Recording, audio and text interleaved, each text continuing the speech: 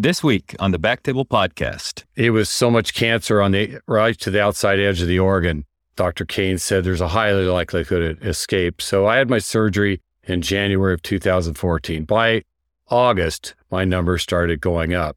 So at that point, I went through 39 salvation radiation treatments. I can't remember if it was 6 months or a year on hormone therapy. The thought is there was a high likelihood. I was warned about it. So, I felt good for a while, then bam, I kind of got hit hard.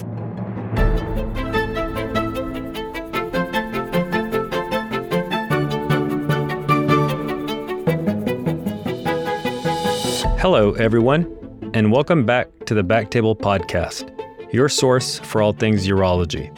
You can find all previous episodes of our podcast on iTunes, Spotify, and at backtable.com. This is Aditya Bagrodia as your host this week, and I'm thrilled to introduce our guest today. We have Mark McGuire and Pat Scheffler. Now, this is a little bit different than our typical format where we generally have urologist. In today's episode, we actually have two patients that have been treated for prostate cancer, and Pat and Mark have kindly agreed to share their story, their prostate cancer journey, so us as providers may have a different set of insights on what some of the most pressing things may be for patients, and certainly so patients may also realize that some of the things that they likely experience are not unique to them. Thank you, Pat and Mark. How are you all doing today? Doing amazing. Thank you. Doing fine. Appreciate it. All right. So for many men, their first kind of interfacing with prostate cancer or the possibility of prostate cancer starts with a PSA test.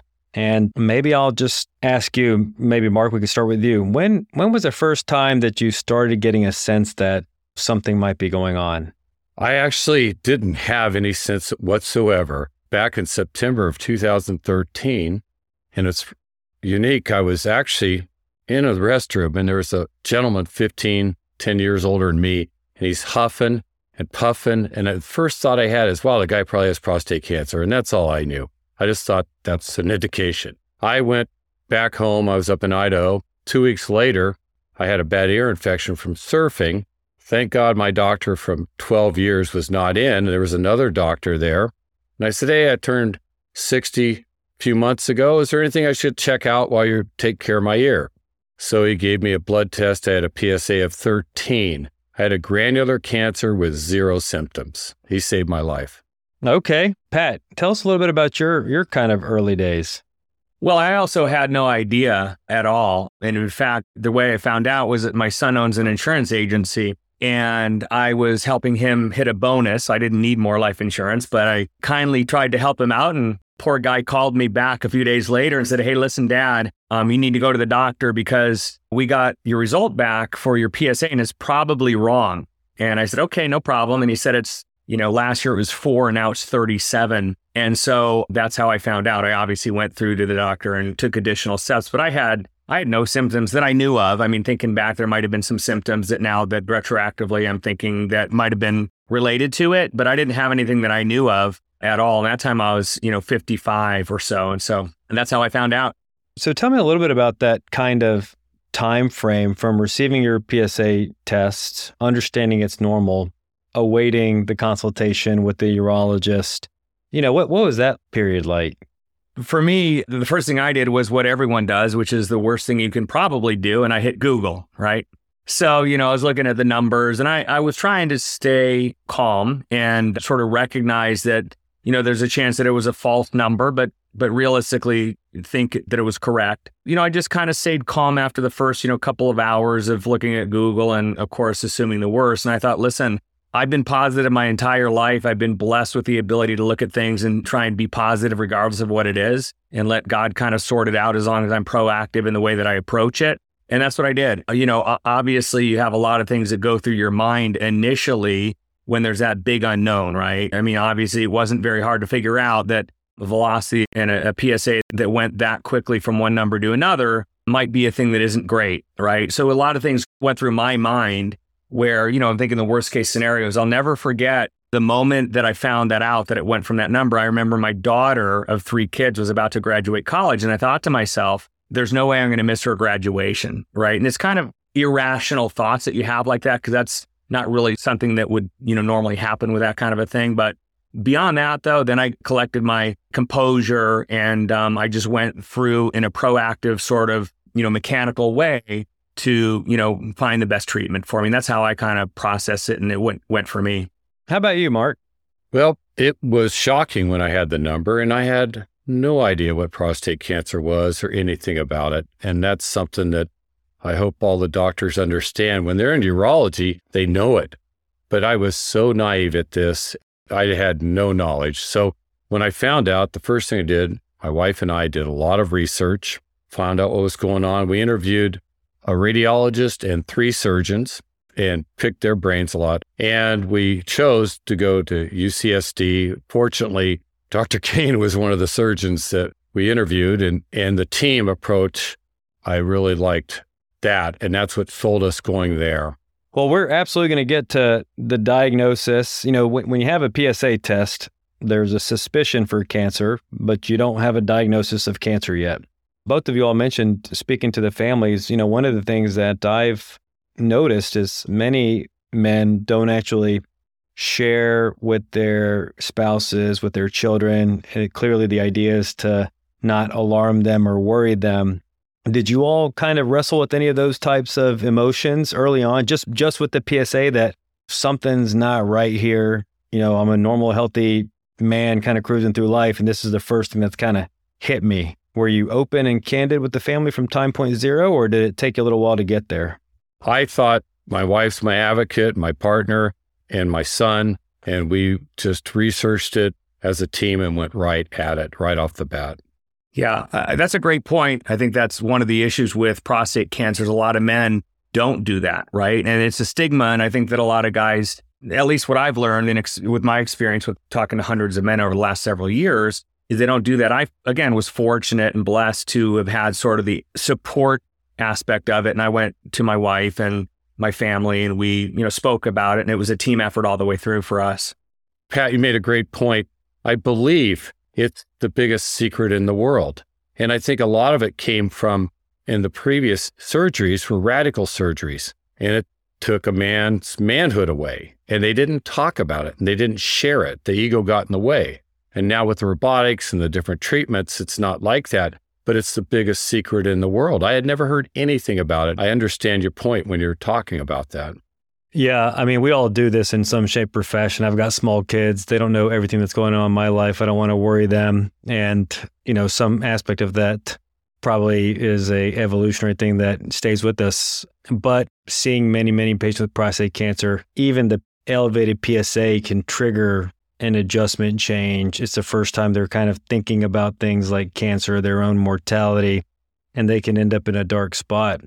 Okay, so we've got our PSA, we've got a visit with the urologist, and the urologist tells you ultimately maybe some other testing, et cetera, but you're going to need a biopsy. Walk us a little bit through that procedure, and then maybe even just a step beyond that, the biopsy, and then waiting for the pathology result, not you haven't even received the news that you've gotten cancer yet. My case is really unusual, I think, or maybe it's not. But what happened with me was I went to a urologist. Again, what did I do? I didn't know anything, so I Googled it, right? And I found somebody who had 5 stars, a local company in San Diego that's a urology company, read nothing but good reviews, really. So I went there and had my biopsy through this group, and I was waiting for for the results. And I said that I wanted to have, other things done, like I wanted to get an MRI. And I was told that that's not how you do it, right? You wait for the biopsy results and then you move forward with the other things. And I'm kind of strong-willed. So I said, well, that's fine, but I'm going to do it, my way, right? I mean, I'm going to be proactive, and I'm going to get, some MRIs and, go through the process that I kind of wanted to go through. And so what happened with me was that we did the MRIs, and then I went back for the results of the biopsy.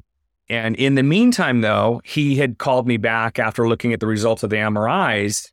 And he said to me, the analogy with your cancer is that if you imagine a plastic sandwich bag and you put your finger through it and it doesn't quite go through, but you can see it, sort of rubbing up against the edge of it as you're putting pressure on this plastic bag, that's kind of your cancer, where it looks like there's pressure on the wall of your prostate, but it has not broken through. So that's great news. I said, okay, great. So I went in a week and a half later for the biopsy itself because I'd already had the results of the MRIs. And he said, okay, well, I also want to get you to in another week because I want to really look at your cancer closer because of the way that it's reacting. I said, well, but it is contained in the prostate, right? And he said, well, no, we don't know that because we can't tell whether it broke through or not. And so I said, well, you used the analogy and told me it hadn't gone through. And you even gave me the analogy with the plastic bag and the whole deal. He goes, I didn't say that to you. So I switched urologists.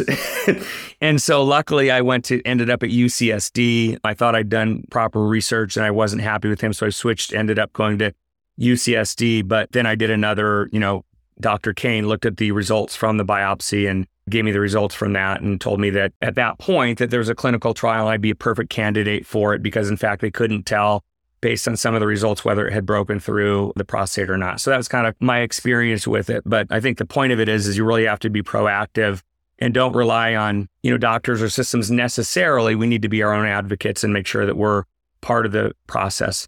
Do you want me to talk about the biopsies also? Yeah, please. Yeah, absolutely. A friend of mine had kidney cancer and he went to another urologist in town. And when I went there with the PSA of 13 with 0 symptoms, he goes, well, maybe just have a high PSA. It's unusual, but let's check it out. Biopsy. And that'll bring a tear to a glass eye, that biopsy. And it came up with a Gleason 9. And that's when I researched and looked for other doctors. And to Pat's point, my wife and I, we would write our questions on a piece of paper. She'd watch and make sure he checked them off. And I think that's such good advice for doctors to give to the patients. When you get in there and there's so much going on, I would forget. And so I wrote them down. And so we interviewed, like I said, 5 different doctors and chose the UCSD system. And it was Gleason 9, which is up there. So we knew we were on a ride. Well, I was just going to mention, these days, it's a little bit of a new world that we live in where you go in and see your provider and they order a test. At least for most laboratory tests and imaging, you're going to get that result many times without any context before anybody's discussed it with you. For pathology, there's a little bit more of a grace period, if you will, so that your provider could maybe call you. I would imagine that it would be somewhat disturbing to get a text message that said you have a MyChart message and you open it and it says you've got cancer. So what I do in my practice actually is I'll, once a biopsy result comes back, I call the patient. I say, hey, listen, there was cancer in your biopsy. We're in a highly manageable situation.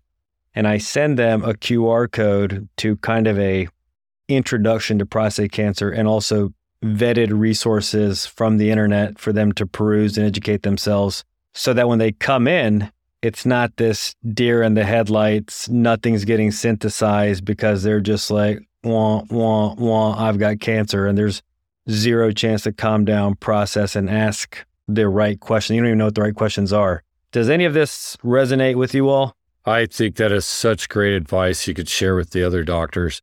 I think sometimes it happens. It's your world and it's so second nature to you folks. And it was so out of my world. That's a gift that would be very helpful for the patients to get that.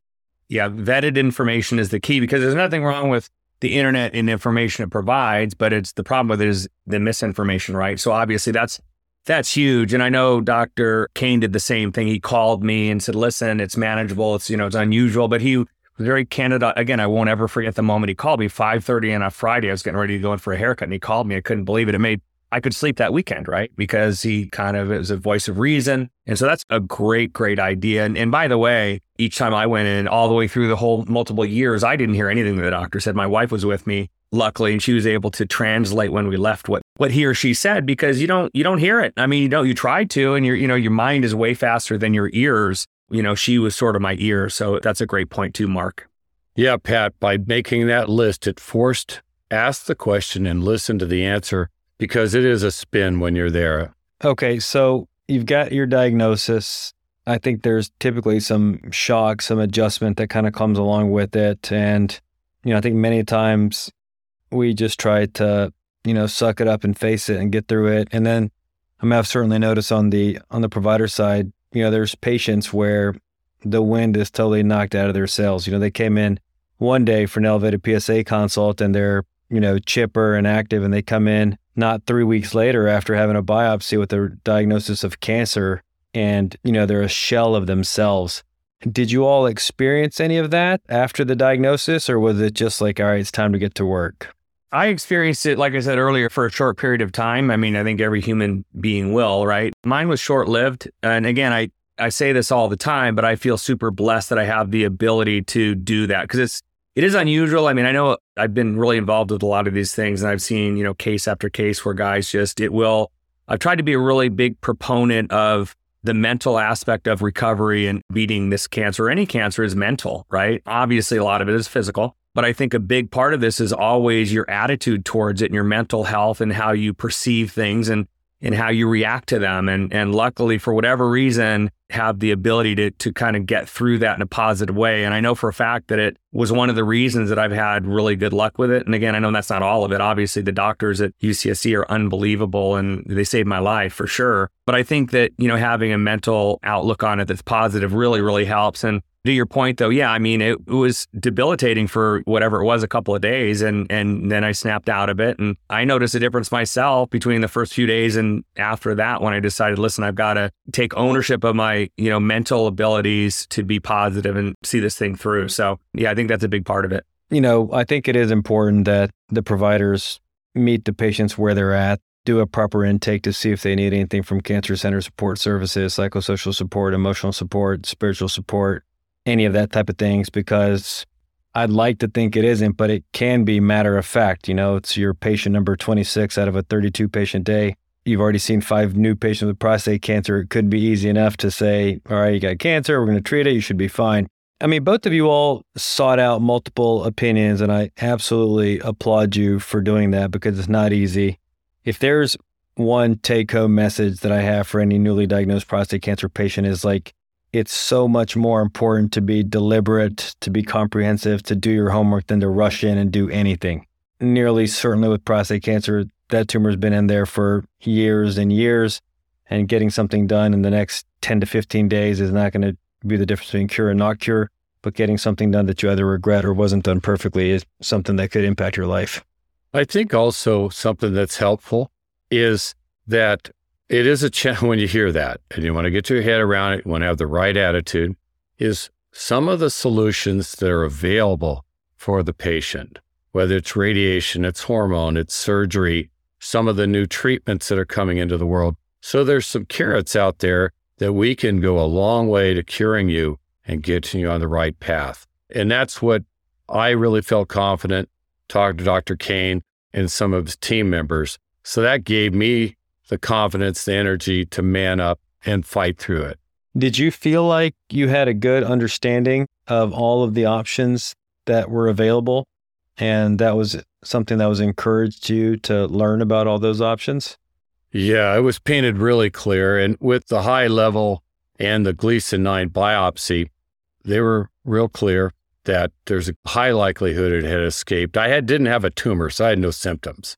And then so I did a Rituxan clinical trial out of UCS. Well, I don't know where it was centered, had the infusions done there at UCSD. I did 4 infusions, 4 Fridays in a row through December and January. And then January 26th, 2014 is when I had the prostatectomy with Dr. Kane performing it.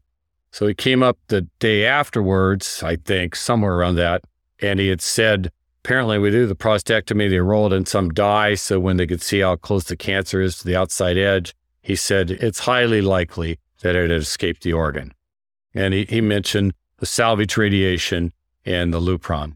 Okay. How about you, Pat? Did you kind of consider surgery, radiation, clinical trials? How did that process go?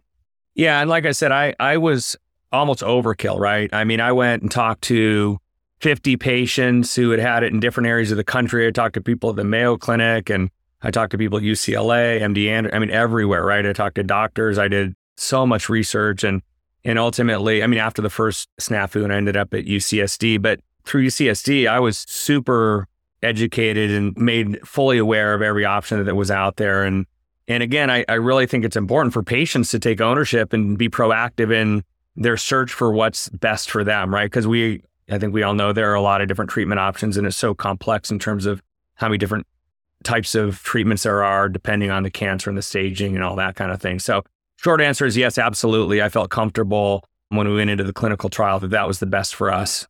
Perfect. So when you were deciding, let's just say broad strokes, standard options, surgery, radiation, clinical trials, from the patient side, and it's so hard for me not to introduce my own biases from the provider side, what were the factors that were kind of driving this decision? Well, for me, it was the simplest thing in the world. For me, since they didn't know definitively whether it had escaped the prostate, which is generally when you look at prostatectomy, I wanted it out, right? I wanted it out of there. And I just felt as if though the way I was leaning anyway, before I was introduced to the idea that there was this clinical trial, which to me, the one I was on was kind of the best of both worlds, right? You get these treatments and you get the surgery and then you have continued treatment. So it's kind of multiple tiered approach, right? Versus just surgery or just radiation or just treatment other than surgery. So for me, it was kind of a no-brainer, but my personal mindset was I have cancer in the prostate. I want to remove the prostate. So it was really an easy decision for us. And again, the fact that there was a clinical trial attached to it, including surgery, made it really the easiest decision in the world. And I can see where a lot of guys would struggle between the different modalities, but for us, it was a really easy, real clear choice. And same with me, Pat and Aditya, it was clear it had to be a prostatectomy. I was well educated through Dr. Kane and then also the people I interviewed. I would like to make also a comment. One of the people that I interviewed was a radiologist, a radiation treatment. And this gentleman said he could cure this cancer with radiation. And he was part of a team. I met his partner that performed the robotic surgery, and she said that he would have to turn that into a lump of coal to cure a Gleason 9 with radiation. And they were actually team members. And this doctor that stated that, I told him the next doctor I'm going to be talking to is Dr. Christopher Kane. So I left. He actually came out the back door of the clinic and goes, "Hey, Mark, one thing I want to let you know. Sometimes Dr. Kane and I have kind of bumped heads a little bit, so take what he says with a grain of salt." Well, it turns out Dr. Kane has had to have prostatectomies performed them after he's fried someone's prostate and not cured the prostate cancer. And you guys know better than I, but it's very difficult to do a surgery on the elasticized, cooked, radiated tissue. So thankfully, this guy's partner said, "You look at that doctor and ask him if he would recommend that to his father or his brother," and he won't. And she saved my life, I think, too. Yeah, well, that's insightful. I can tell you as a surgeon, I've certainly got my biases. I can also tell you that even over the course of my career, it's become abundantly obvious to me that what's most important here is prioritizing what the patient wants. And the reality is there's no high quality data that can tell you surgery is better than radiation is better than surgery, any of that. It's not my job to tell somebody that, a higher likelihood of a chance for cure is more important than a low risk of leaking urine or having erections or any of the kind of typical things that we go through. And one of the things that I think is, one, appropriate and convenient for patients, more importantly, kind of keeps us honest, is we have multidisciplinary clinics where we see patients together. I'm thrilled to work with a team of medical oncologists, radiation oncologists, where I think we all put our egos aside, not to mention I'm a salaried physician. Whether you get surgery or radiation doesn't change my bottom line. So I think it can be very challenging, though, for patients. And there's studies that show if you saw a radiation oncologist first, you're most likely to get radiation. If you saw a urologist first, you're most likely to get surgery. And that's really not how it should be. To that point, what cinched it with Dr. Kane was I asked him, "So I understand you feel surgery is the best, but how do you do? How's your team members? Who do you get together to decide what the protocol is going to be for me?" And he said exactly what you're saying, Aditya. He meets with the radiation oncologist and himself, and there was a couple other people, and the team sits at a board and they go through all these different cases and come up with a protocol they think's best with the patient. And he explained that to me, and that's when I knew I had the right surgeon. I was just going to point out, not to beat the drum, but that's why I think that it's so important that patients do their own due diligence, or they're proactive in their care. They're their own best advocate. And I think it's really important because, like you said, I think that there's going to be natural tendencies, biases by doctors.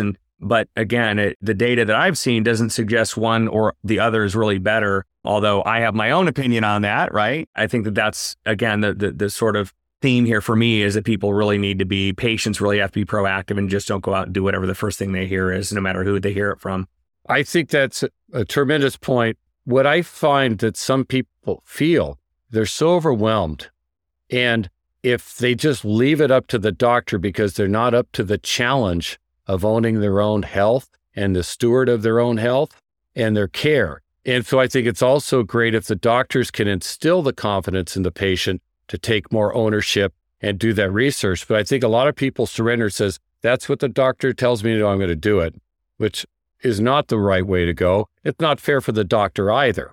And if we can help, as the different doctors out there can, give them options, give them opportunities, give them the knowledge where they could do some more research and be a better advocate for themselves and draw more knowledge out of the different doctors.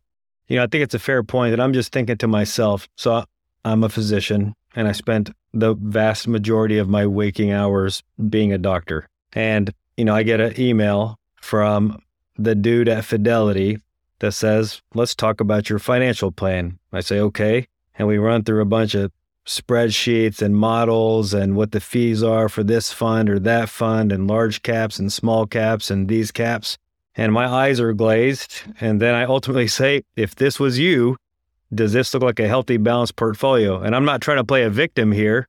And I'm not a total Luddite idiot, but I don't have hours and hours per week to research these things. It's not my areas of expertise. And I'm ultimately relying on somebody from a reputable outfit. So, Pat, I think when you said, I don't mean to beat the drum, absolutely, you got to beat the drum. And even, practically, if you're resource limited, taking off 4 days of work to see 4 different doctors, that's not trivial.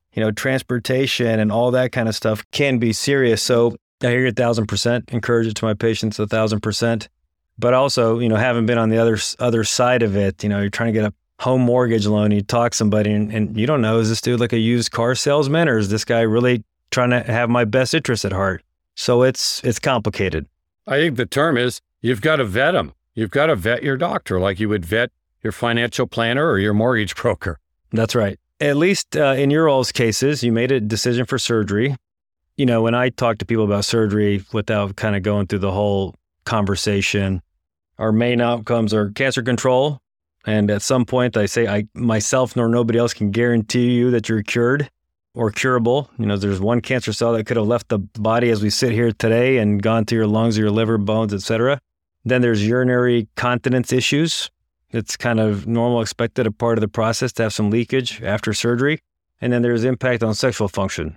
Those are the big 3 that are typically involved in prostate cancer.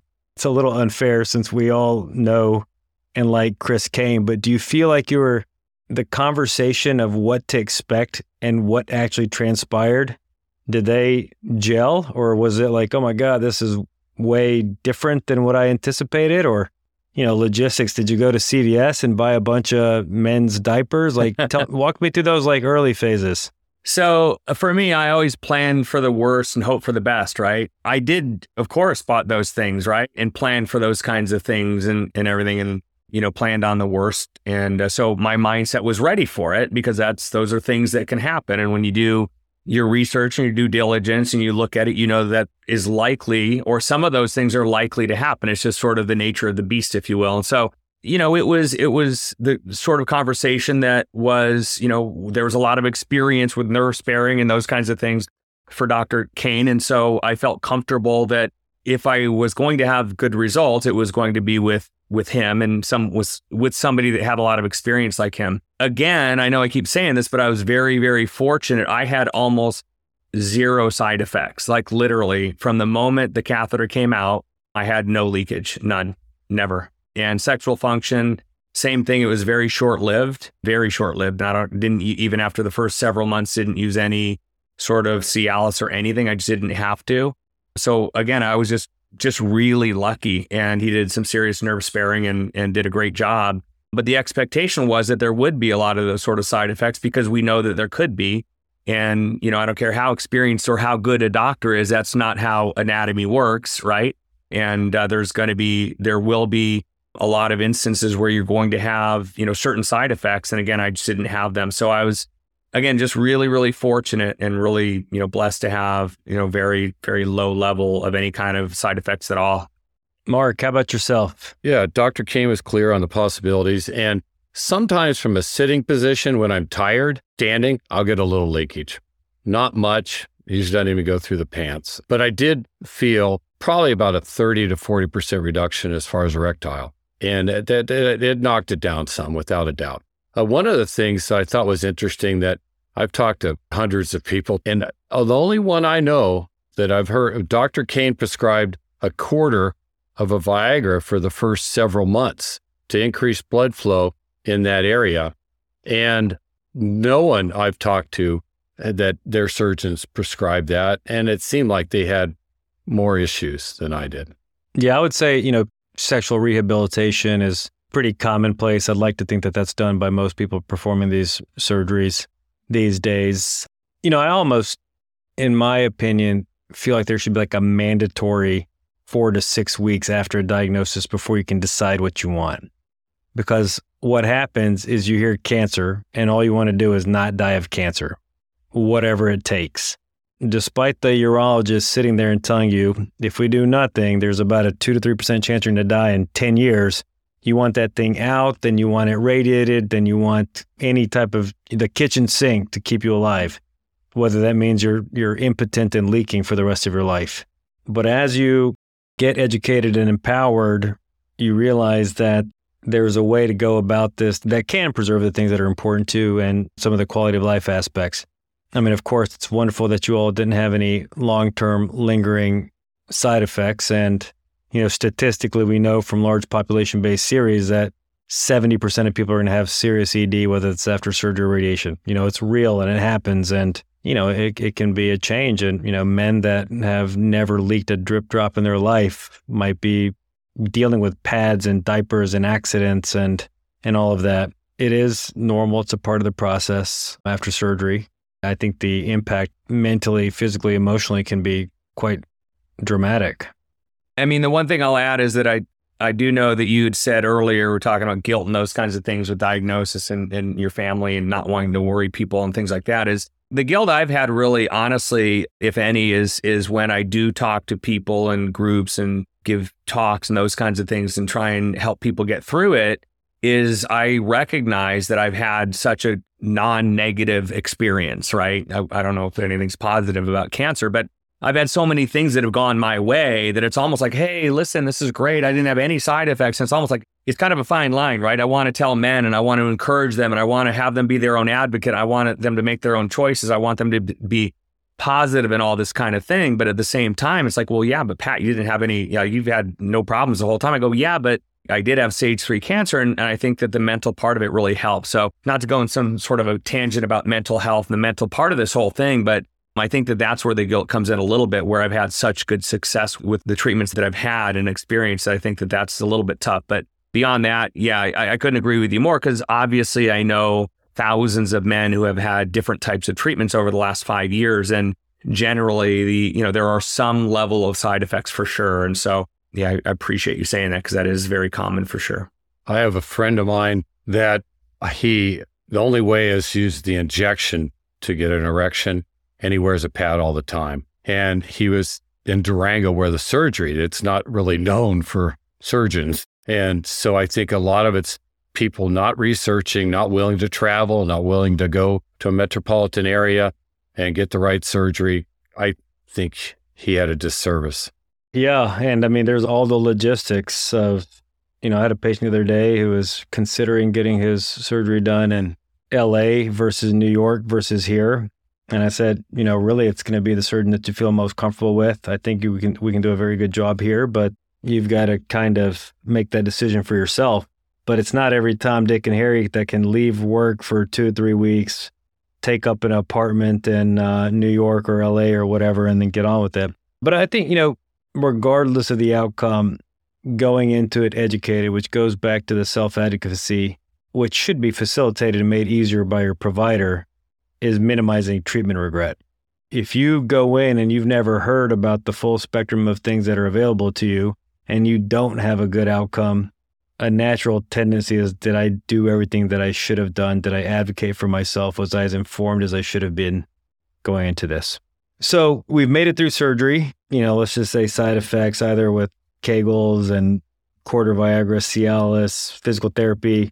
We're kind of getting back to some semblance of our preoperative self. Tell me a little bit about PSA draws. What does that look like in the first one, year 1, year 2? Talk to me a little bit about that. Well, what happened? Stressful. Because it was so much cancer right to the outside edge of the organ, Dr. Kane said there's a high likelihood it escaped. So I had my surgery in January of 2014. By August, my numbers started going up. So at that point, I went through 39 salvation radiation treatments. I can't remember if it was 6 months or a year on hormone therapy. The thought is there was a high likelihood. I was warned about it. So, I felt good for a while, then bam, I kind of got hit hard. Okay. So you've been prepared that there could be more coming. And then that kind of, confirmed that we've got a little bit more work to do, but you felt like you've been prepared. How about you, Pat? So for me, I was on treatment pre-surgery, right, for 6 or 8 months. And so I started doing PSA testing, obviously right away. And it went down steadily, which was good. And that's what's sort of supposed to happen. I was on hormone therapy and some other treatments. And it went down to the point where it was, it was really low at surgery, and then had surgery. And that's when it was really stressful, right after surgery, of course, the first couple, and came back undetectable. At 4 weeks or so was the first one. And then every 3 months, I've had it for the last, almost 5 years. In fact, we just switched to every 6 months the last time. So it's been every 3 months up to 6 months ago. But even 5 years later with undetectable, still it's naturally stressful, right? And so obviously with me, since it's been undetectable, it's been good. We've been really happy with that, obviously. So along that line, it was 3 months, then dropped to 6 months. Then in April of 2020, my number started climbing. So it was less than 0.001. And it climbed every 3 months between 50 and 100%. And it has continued to climb. And then as the numbers gotten larger, my last test was in November. I had a PSMA, couldn't find any cancer cells, and my number was 1.67. I just had a blood test a couple of days ago. It's gone to 2.43. So I had a 50% growth in the last 3 months. So I'm looking at something huge coming up. Well, I appreciate you sharing that, Mark. It's not always easy. PSA testing, whether it's men on active surveillance, whether it's men just getting a PSA testing, it seems like there's likely no lab test out there that causes more anxiety and consternation than a PSA test. Ironically enough, I think that this is another space where doing your homework, hopefully emphasized by your providers, that most of the time you're going to be okay. Obviously, it's a pretty major fork in the road, cancer, no cancer. But again, just to kind of know, if you were my patient, when you had a PSA recurrence, I would say, hey, listen, if we did nothing at all, it would typically be about 8 years until you develop a metastasis. And then if we continued to do nothing at all, it'd be another 5 years until you died. And most men, in their 70s or so, if you say that you've got 13 years, if we do nothing, and I'm not proposing that we do nothing, that kind of diffuses some of the anxiety out the gates. But, I think these test results are stressful. We kind of live and die by them. There's this term of scanxiety, largely for CT scans and so forth, and there ought to be one if isn't already for PSA testing. But how is that news broken to you, Mark? When the climbing was going up, when I got over 1.0 is generally when the insurance companies and the protocols, from what I understand from Dr. Millard, who I see every 3 months. And I was 6 years of everything was fine. So it started just about a little under 3 years ago. And he's been very good about saying how slow growing it is. He's seen people with outrageous numbers and also different things using the hormone therapy where you hit it for 6 months. And if the numbers are dropped, you back off. So then you're back up to yourself again. The other thing, when we talked a couple months ago, I think would be also really helpful for patients is what's on the horizon. What's the carrot we can look at? Bless you, Pat. I hope it goes perfect. If something should change, what helps hang on is, well, they're working on all these different things. There's hope out there. And what's so ironic also about the PSA test, it's pretty definitive. It's a huge benefit for our health, where from what I understand of breast cancer, they don't have any number or any test. It's finding masses. So in one sense, it's stressful as crazy, but the other sense, it's pretty definitive too. When you're seeing no growth with you, Pat, and you see that number, you feel great. But some of the other cancers, from my understanding, you don't get this read like that. So it's bittersweet. Part of it's fantastic and part's scary as heck. Yeah, appreciate you sharing that, Mark. And you're absolutely right. I mean, the community, certainly here at UCSD, we're always trying to not just provide the standard of care, but to push the envelope. And, both of you all mentioned being enrolled in clinical trials, that's a leap of faith. But, in some form or fashion, it's conceivable that's why you're here to tell the story, which is amazing. Tell us a little bit about that decision.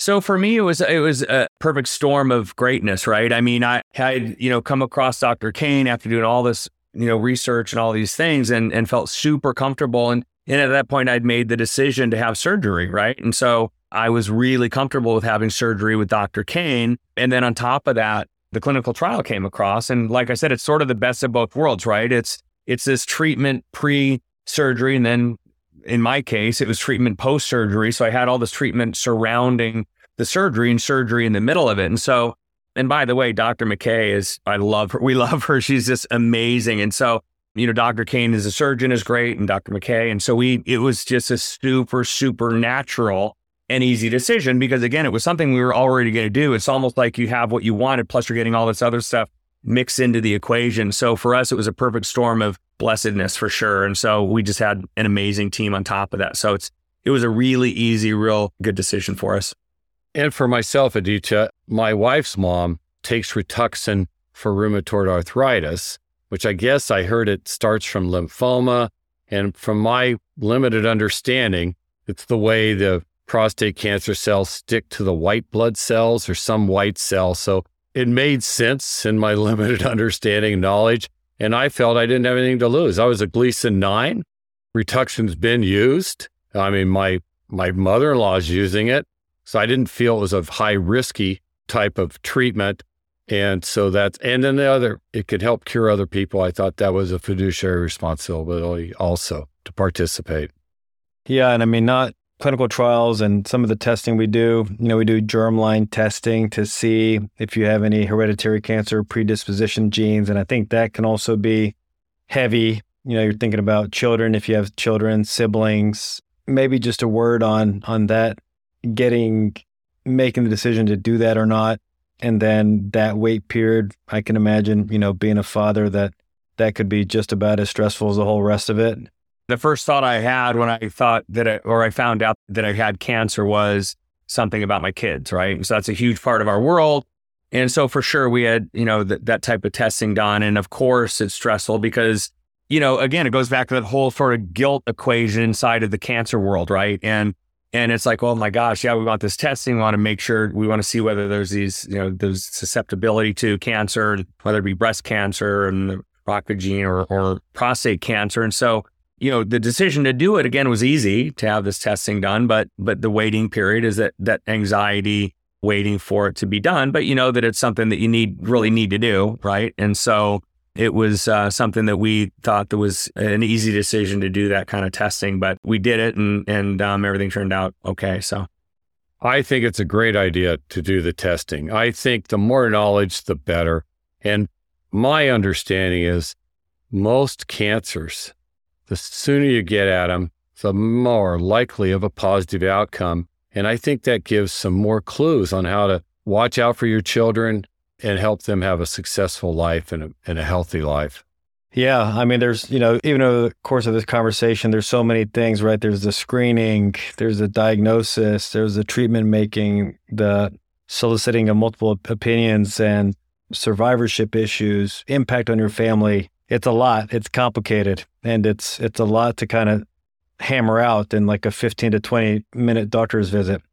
For me personally, it's been extremely valuable to hear things from the other side. It's not always feasible. It's not an excuse that we don't we can't do this with every patient in this detail, but I really appreciate your sharing your stories. And maybe I would ask, as we, come upon an hour, any kind of parting thoughts for the listenership, maybe one directed towards providers and one directed towards patients. I mean, I think the biggest thing for prostate cancer specifically, and I don't obviously know your feelings on this, and I think it's changed a little bit over the last, 5 or 10 years, but I don't think I think that it's important that men do a few things. I think one is that they are cognizant of prostate cancer. Most men, a lot of men don't even know what it is or what a prostate is. So I think it's important men learn what that is. I think it's also important though that they do earlier testing or early testing. You can do PSAs to do and I know there's some controversy about early detection and over treatment and those kinds of things. But I think that, you get a baseline, especially and obviously if you have family history. I think that it's very important that you develop a baseline with a PSA. And, guys are guys and guys are afraid. The old joke about, a finger and all that about, finding out. And they think, oh my God, I don't want to do that. It's like, well, you do want to find out because you want to find out whether you have that or not so you can treat it. And as Mark said, early detection with all cancers is super important. So I think that's one. Right? Finding out and understanding what the prostate is and what prostate cancer is, what the likelihood is that you do or don't have it at some point in your life and whether there's family history. 2, that we're proactive in our discovery of treatment if we have prostate cancer. And that doesn't mean just looking somebody up and going to that person because they've got 5 stars like I did. It means doing much more due diligence, which I went overboard after that maybe, but really being your own advocate. You have to do that. Doctors are people. There's some great ones and there's some that aren't so great. And I think finding a group like UCSD that has all these things and takes it an organic approach and a team approach is personally, I think, the best way to go about it. And the last thing is when you determine what you're going to do, that you get as much support as you can and you don't internalize everything. And this is me personally, but I think that there's value in it. And staying positive, because to your point, I mean, you've got a lot of time, even if you got prostate cancer, in the worst case scenario. So I think that it's very important that men stay positive or as positive as they can throughout their journey and understand that it is what it is and you have to fight through it. And being positive in your outlook is going to do nothing but help. It's not going to hurt. And I think those are really important things for any man going through this journey. Thanks, Pat. How about you, Mark? One of the things that I've found is I do not think a lot of general practitioners understand the PSA test. They look at it as a balance sheet number, a snapshot, and not understanding the trailing average. And I've had to explain this to a couple people and almost every guy I talk to. And the other thing that Pat mentioned, the first thing when I was before thought about prostate cancer, I want someone putting a finger in my butt. That does no good. It's all about the blood test. Afterwards, you may need to do some exam. And I go, you get a blood test. They don't have to get any extra blood. And get yourself a trailing average. And if it pops up 3 months later, get checked out. I think one of the things we need to do as patients and also as urologists, I think we have to put a big effort to educate some of the general practitioners and some of these internists. I don't think they really understand it. And I think a lot of it came from dads that had radical surgeries that could never have an erection again. So they keep it all mum and they don't talk about it. Maybe their uncle has it and they don't know how things have changed. But I think we've got to educate a lot of the general practitioners. I think speaking to like police officers, fire department, getting this thing pushed out there so people understand. If I would have had my prostatectomy at 5 or 6, I wouldn't be in this situation right now. And that's why I'm sharing today. The great points, Mark. But I'll add too, though, from the provider perspective and my feedback from sort of the industry, from the medical side, I think it's really important that people, doctors, while they have their own biases, let the patient make the decision in an informed way, like you suggested earlier. I think that's super valuable. Cancer patients are human beings, right? Just like doctors and lawyers and, any other person, we're all human beings. And so I think that with your group, you guys all, in my experience, do a very, very good job of communicating. And to me, when you're going through it, it goes back to my perspective on the mental health part of it. Your group in particular is very, very good at communicating. And there's nothing more frustrating when you're going through any challenge in life, especially cancer or something medical, that you're not getting communication from your provider. You can be the best doctor in the world, but if you don't communicate with the patient, it just kills the experience and it plays on the mental health. So I think you guys are great at it, but I think my suggestion to the overall medical field in cancer and prostate cancer is communicating with the men about the disease. So I think, again, you guys do a great job, but I think it's super important. Well, hey, I again appreciate you all candidly sharing your stories. I do think that we'll be able to disseminate this to our listenership, and nearly certainly all of us can take away something that would help us to be better doctors for the patients listening. Thanks for your time, and hopefully there's some tidbits in here that empower you to be your own advocate and take a proactive role in your care.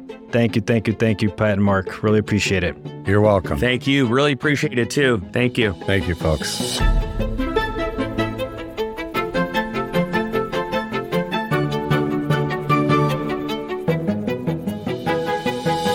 Thank you so much for listening. If you haven't already, make sure to subscribe, rate the podcast 5 stars, and share with a friend. If you have any questions or comments, DM us at _backtable on Instagram, LinkedIn, or Twitter. Backtable is hosted by Aditya Bagrodia and Jose Silva. Our audio team lead is Kieran Gannon, with support from Caleb Hodson, Josh McWhirter, and Ness Smith-Savadoff. Design and digital marketing led by Brian Schmitz, with support from Ishan Sangwan and Vedavi Patwardhan. Social media and PR by Chi Ding. Thanks again for listening, and see you next week.